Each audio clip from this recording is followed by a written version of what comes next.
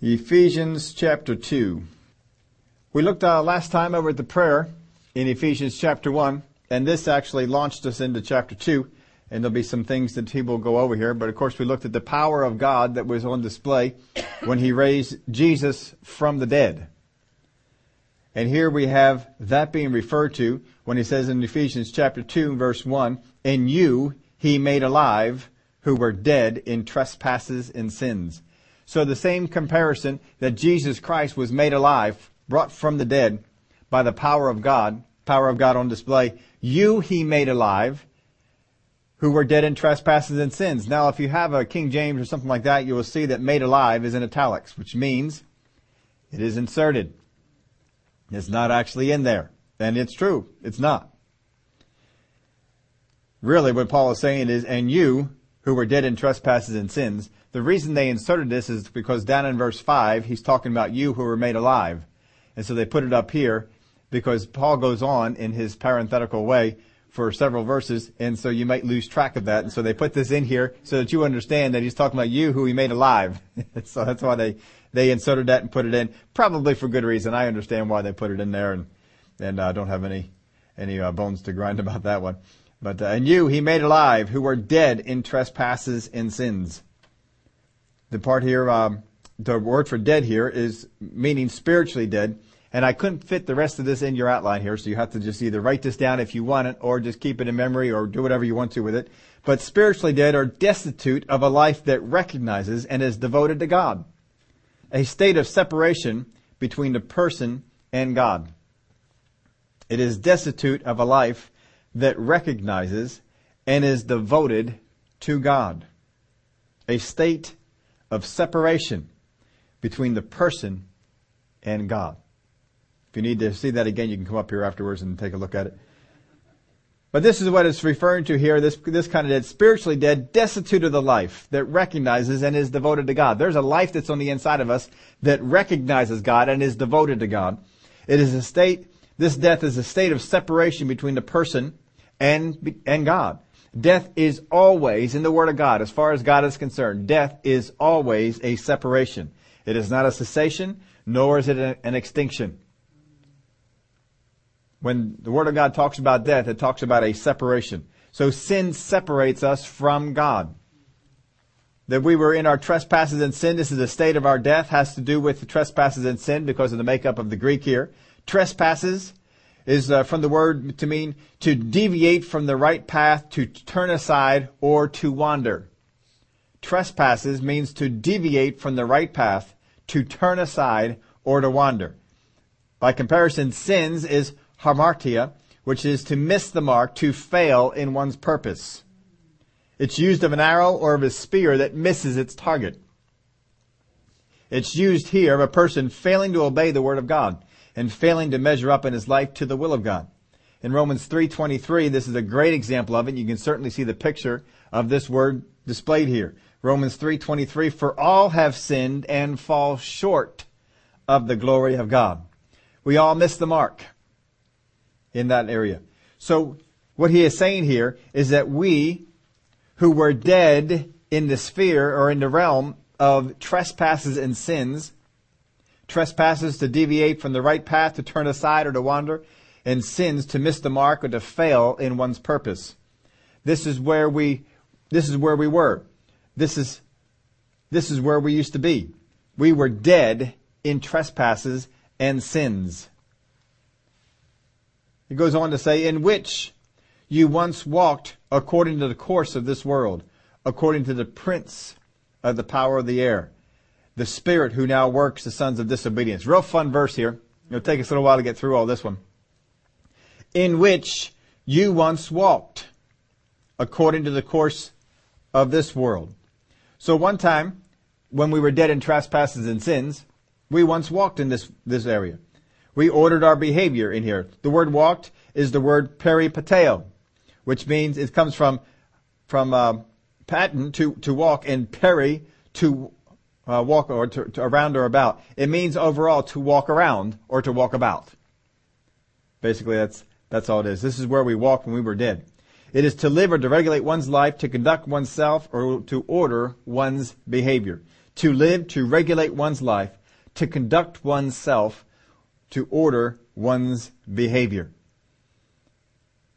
So we who are dead in trespasses and sins, he says, in which you once walked, those trespasses and sins, in which you once walked according to the course of this world.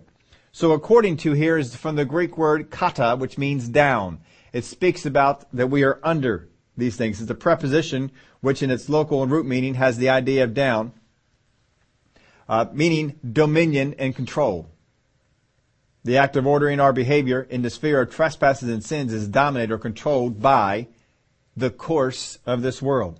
Now the word there for course is from the Greek word aion, an age or the world. An age or the world. So the course of this world. The course of this world. The word there for world is from the word cosmos, which is more familiar to us. Cosmos. Now I wrote this down in my outline so I could read this to you. All that floating mass of thoughts, this is from Trench, all that floating mass of thoughts, opinions, maxims, speculations, hopes, impulses, aims, aspirations, at any time current in the world, which it may be impossible to seize and accurately define, but which constitutes a most real and effective power, being the moral or immoral atmosphere which at every moment of our lives we inhale, again inevitably to exhale. All this is included. Well, it's a subtle spirit. It's a subtle bit of a spirit that it comes around and it informs us. And it's of the world. I've had it put this way, in comparing these two words, aion and cosmos. It is basically like cosmos is all the world looking at all of history. And aion is looking at all the current thoughts and feelings and expectations and influences of that particular age. So what he's talking about here is that we ordered our behavior in the sphere of trespasses and sins, dominated or controlled by the course, the prevailing thought of the world overall. The current day prevailing thought of the world overall. And you can see throughout history that the prevailing thought, the dominating influences have changed. But the cosmos would be looking at the world overall, but the aion be looking at those things that are going on now. So again, let's read this scripture. And you he made alive, who were dead in trespasses and sins, in which you once walked according to the course of this world, according to the prince of the power of the air. So again, the course of this world is dominated by the prince of the power of the air. Who is the prince of the power of the air? Satan. Satan is the god of this world, or here it calls him the prince of the power of the air. The word there for air is a particular word that is talking about the atmosphere below the tops of the mountains. Below the tops of the mountains. That this is the atmosphere, this is the air in which Satan's kingdom operates. Where we are, where we live and breathe. That's where they're out there operating. In which you once walked according to the course of this world, according to the prince of the power of the air. So the course of this world is dominated by the prince of the power of the air. As we were dominated by the course of this world, the course of this world is dominated by the prince of the power of the air. So what he's basically showing us is the progression that Satan dominates the course of this world, which then dominated the people who ordered their behavior in trespasses and sins. And that's where we were. And out of that, God made us alive. And you he made alive, who were dead in trespasses and sins, in which you once walked according to the course of this world, according to the prince of the power of the air, the spirit who now works in the sons of disobedience. Now, when you first read that, as it was easy for me to do, when I'm first reading this, it looks like the spirit refers back to the prince of the power of the air. Except it can't. Because in the Greek, the construction of both words is in a different, anyway, the makeup of it is different. So they cannot refer to the same person. The prince of the power of the air is different from the spirit. which will lead us to come to the question, what is the Spirit? In which he once walked according to the course of this world, according to the prince of the power of the air, the Spirit who now works in the sons of disobedience. So what you know from this is that the prince of the power of the air dominates the course of this world, but that something else is working in the sons of disobedience that is not the prince of the power of the air. Well, Satan is a limited being. He cannot work in all the sons of disobedience. He can only work in, one or two. It says in the New Testament that Satan entered into Judas. But he can't enter into everybody else. He's a limited being. He can only be in one place at a time. So the Spirit who now works in the sons of disobedience. Now, if Satan, who is the head of the kingdom, does not have the ability himself to work in all people, then could there be anyone in his kingdom that does? No. I mean, if he can't do it, no one else is going to be able to do it. So they cannot refer to a single being who's working in the sons of disobedience. Because if it's not going to be working or referring to Satan, then it's not referring to any one particular thing. So what is the Spirit that is being pictured here? Well, I wrote it in your outline. The Spirit is a different case than Prince. So this Spirit over in Romans 8:26, likewise the Spirit also helps in our weakness, for we do not know what we should pray for as we ought, but the Spirit himself makes intercession for us with groanings which cannot be uttered. And we say that on the contrary side, that once we've been made alive, it is the Holy Spirit who comes out and he's able to influence all of us believers. Now certainly we can understand that the Holy Spirit, being God, can be in all places. But on the contrary side, there seems to be something else going on. In 1 John 4, verse 1, Beloved, do not believe every spirit, but test the spirits, plural, whether they are of God, because many false prophets have gone out into the world. By this you know the Spirit of God. Every spirit that confesses that Jesus has come in the flesh is of God. And every spirit that does not confess the Spirit that Jesus Christ has come in the flesh is not of God. And this is the spirit of, this is what? Is that singular or plural? This is singular. The carries the article. If it carries the article, it is referring to a specific spirit. And this is the spirit of Antichrist, which you have heard was coming and is now already in the world. And this is the spirit of Antichrist. There is a spirit of Antichrist that goes around denying Christ, denying Him. And people that become of this spirit do the same thing. And deny the same thing. And so what he's saying is that there is this spirit, there is this influence, this realm of thinking that is out there that is causing people to deny Christ. And those, even though they may be named as believers, that are of this, here's how you can tell. Test the spirits, this is how you can tell. So those spirits would be of the spirit of Antichrist. And so the spirit that it could be referring to there, it's not necessarily the spirit of Antichrist, but it's that type of a thing, that type of an influence, one that would, a prevailing thought, a prevailing influence that would cause people to stay in the realm of sins, missing the mark, trespasses, disobedience. So just as the course of this world there is that spirit, there is that way of thinking, that you are either going to become of the Holy Spirit, or you become of the spirit of the world, or of the spirit of Antichrist, or of the spirit of a prevailing thought that is against the things of God. Now, we get a little bit more out of this when it talks about the sons of disobedience. The word there for disobedience means disbelief, obstinate and rebellious, disobedience, unbelief, impersuadable, and uncompliant. That's quite a bit packed into one word, isn't it? When Weiss translates this, he translates it the sons of impersuadableness. The sons of impersuadableness. These are people that are obstinate, in disbelief, uncompliant to the things of God. I had it copied out. I wanted to bring this over, and I forgot to put it in my notes, so I'm not really up on all the news people. But there's this one particular news people who just this week came out and called the book of Revelation in the Bible a work of fiction. And that any true, rational-minded religious person does not believe it. That it talks about a God, and I'll get the quote, I'll bring it out on Sunday.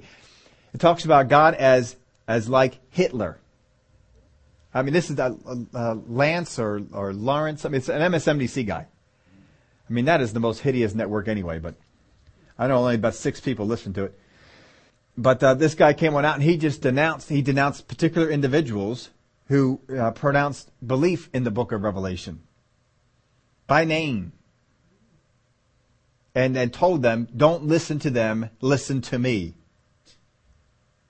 I saw the video. I watched the video. I got a little video clip of the TV show and saw him. Don't listen to them, listen to me. It's called the book of Revelation, a work of fiction. Actually called the Bible a work of fiction, but in particular the book of Revelation. Well, see, that's how that spirit of disobedience. They're in that sphere. They're given into that way of thinking. And they order their behavior within that, and they think it's normal. And anything outside of that is abnormal. And so we as Christians who believe in the Bible, believe in Revelation, believe in such things, are looked at as abnormal, wrong. And I mean, the language this guy uses was pretty strong for TV to denounce those who would believe these things.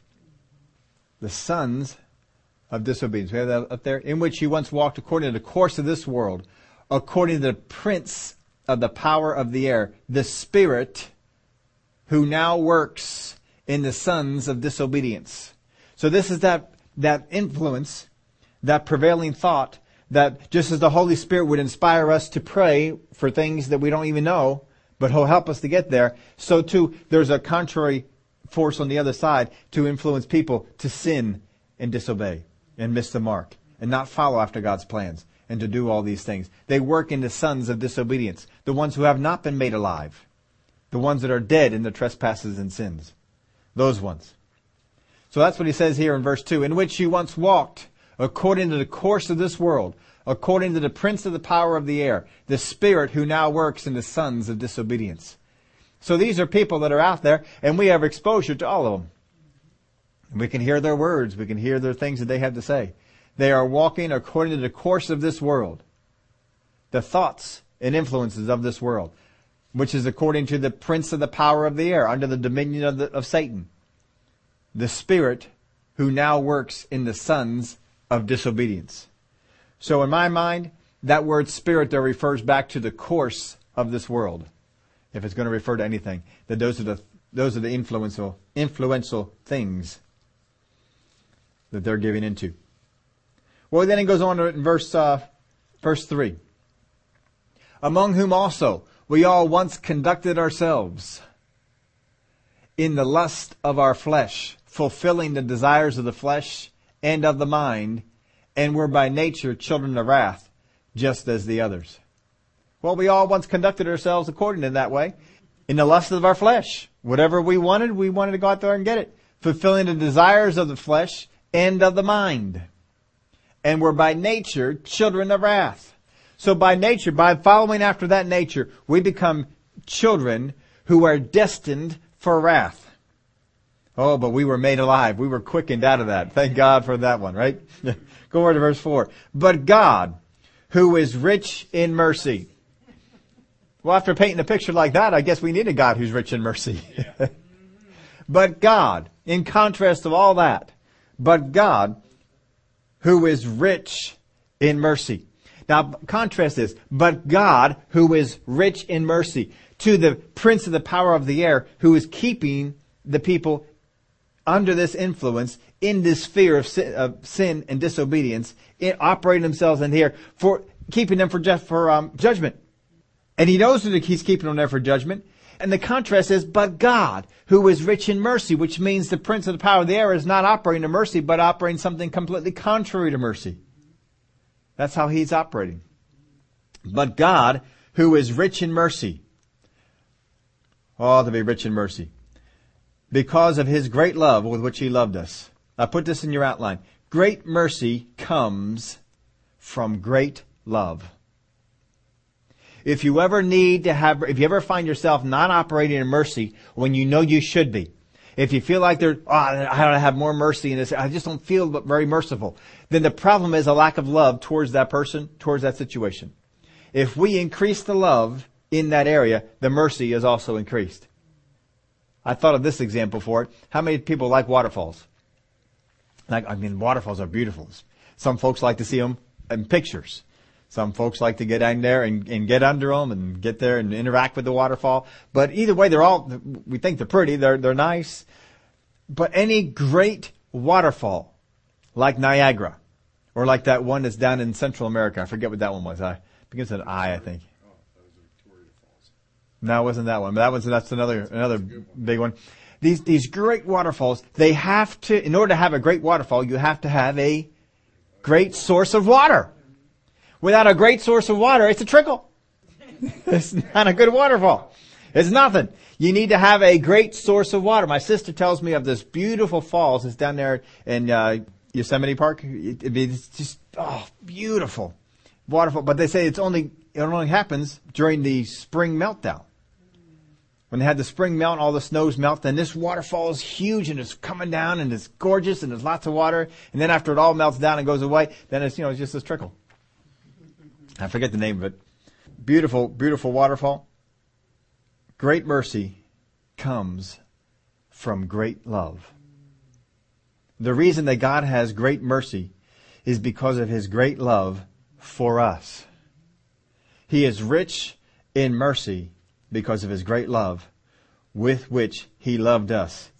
Then He goes on to say this, even when we were dead in trespasses, even when we were in that state that He just described, trespasses and sins, operating ourselves in that sphere of influence, in that mind, that way of thinking that was governed by the prince of the power of the air, even though that's where we were, even though that's where we ordered our behavior, even though that's how we walked, God had a great love for us.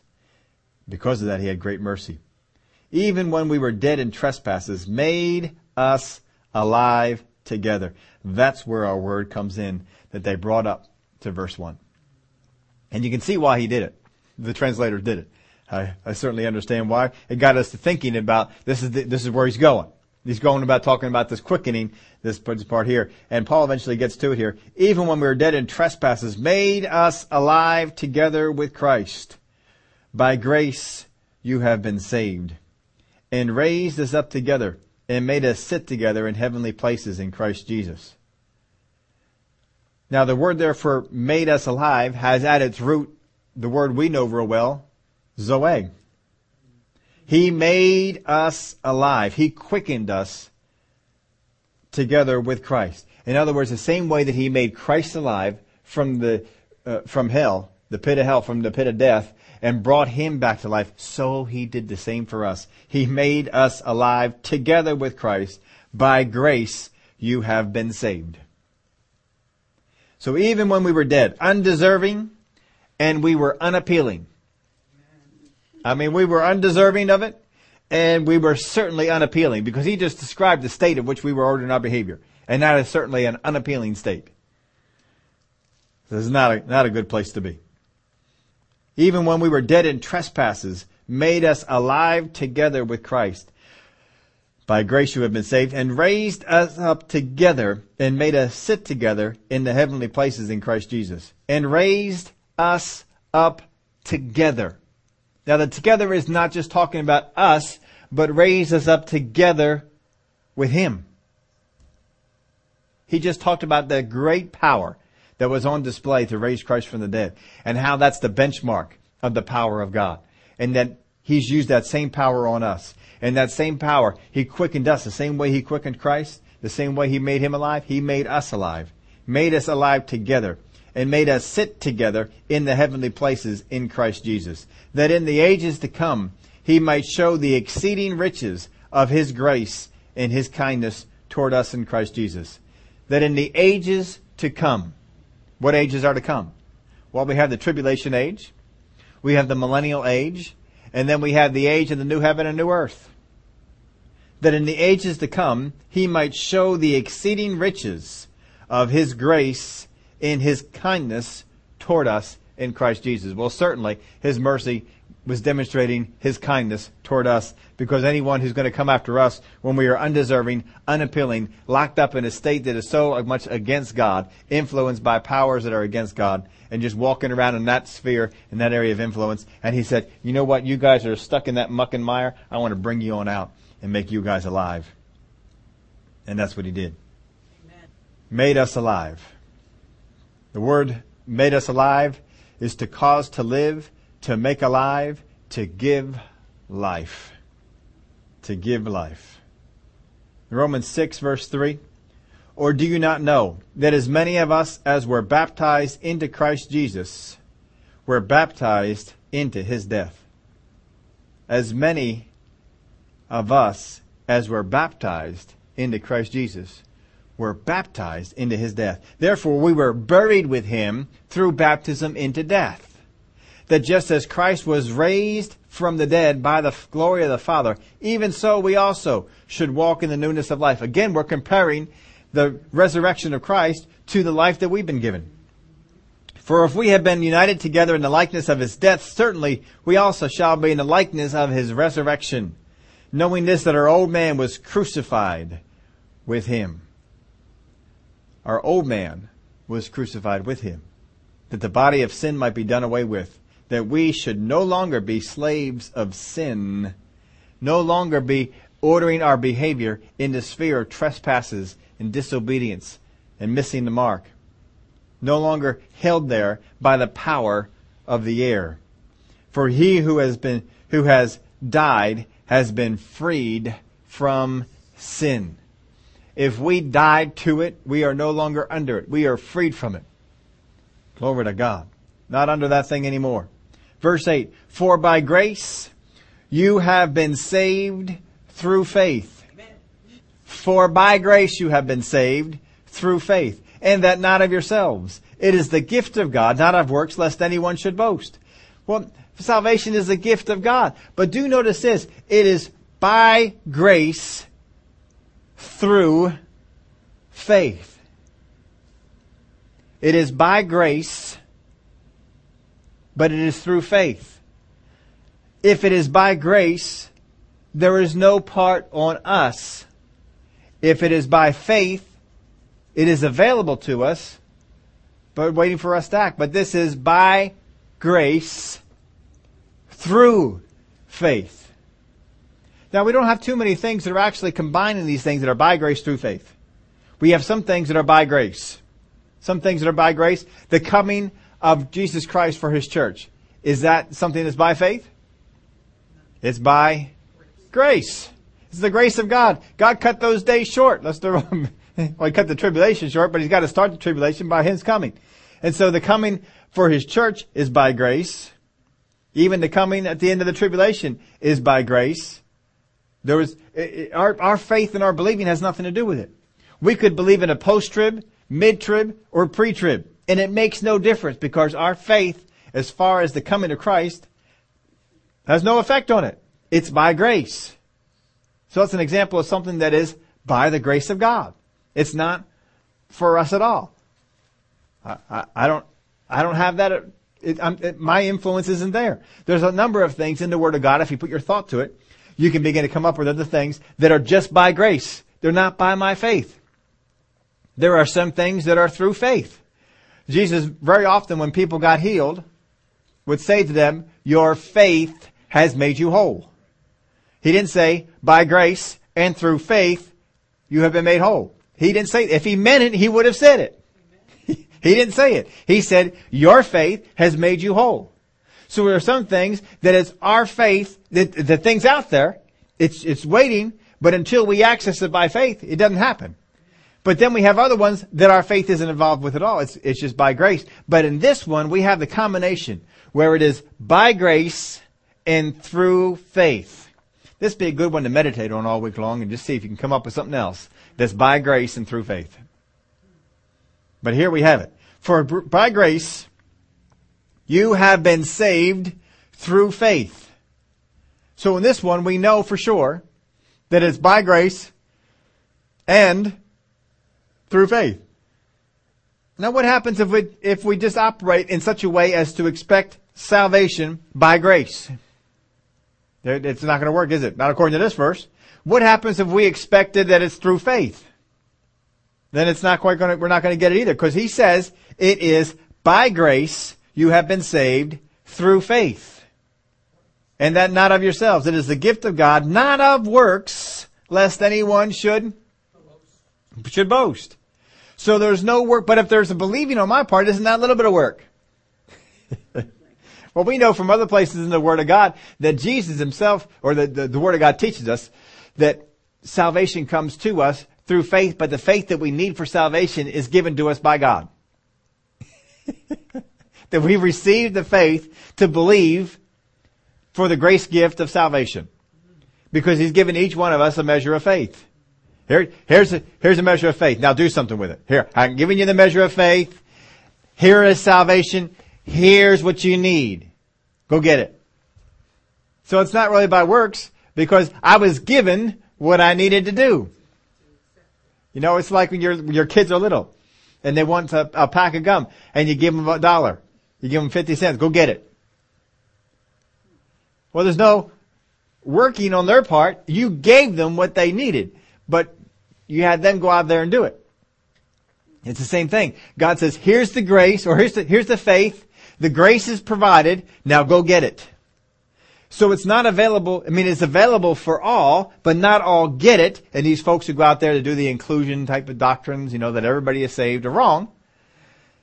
Because it is by grace through faith. And that's the limiting factor. By grace and through faith. And that not of yourselves. Well, if I have to believe that it's of myself. No, it was a gift of God. God gave you the faith that you needed to believe for salvation. Otherwise, we'd all be in different places in faith, and some would have faith for it and some wouldn't. But God says, no, we're going to bypass that. I'm just going to give you the faith that you need. Here, you got faith. Here it is. Now you can believe for salvation. It is the gift of God, not of works, lest anyone should boast. So this is how salvation comes. It is by grace, and it is through faith. Some things are by grace. Some things are by mercy. Things that are by mercy are different than the things that are by grace. If you are in an area where you receive something from mercy, you missed it. If you ever need mercy, it's because you missed it.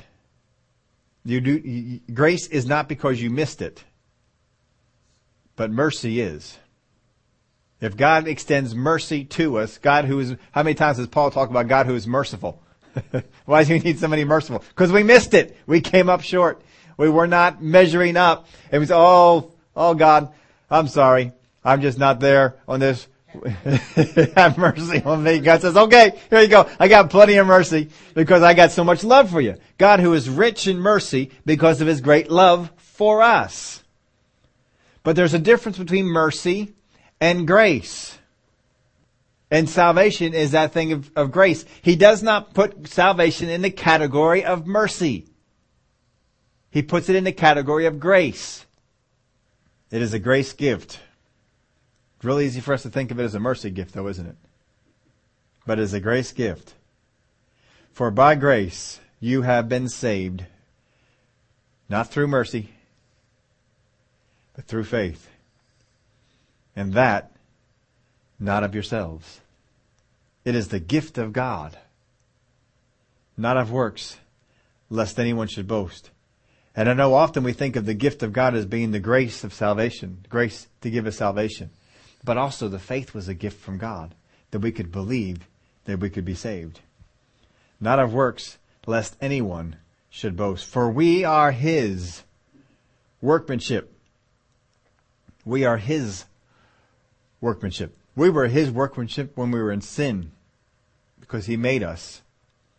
But then we were also his workmanship when we got saved, because we're created in the image of Christ.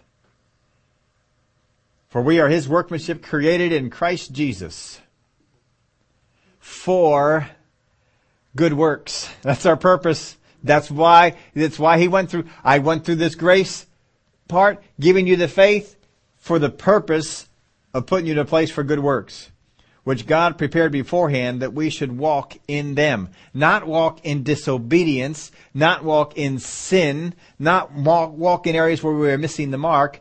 That was the old area. But He didn't want us to be in there. He wanted us to be in the area where we are now walking in the good works.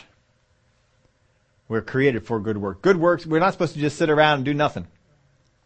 We're supposed to get out there and get busy in the kingdom of God. And that's what Paul also was talking about in chapters 1. How we have a call that we need to, part of his prayer was that they would find out what the hope of his calling was. That was the first of the 3 parts we looked at. For we are his workmanship, created in Christ Jesus for good works, which God prepared beforehand that we should walk in them. Oh yeah, walk in the good work. That's where God wants us to be. When we're walking in disobedience, missing the mark, obstinate, such things as that, nah, that's not right. Being over here. But there are people out there who don't even realize it. They're walking in the old area.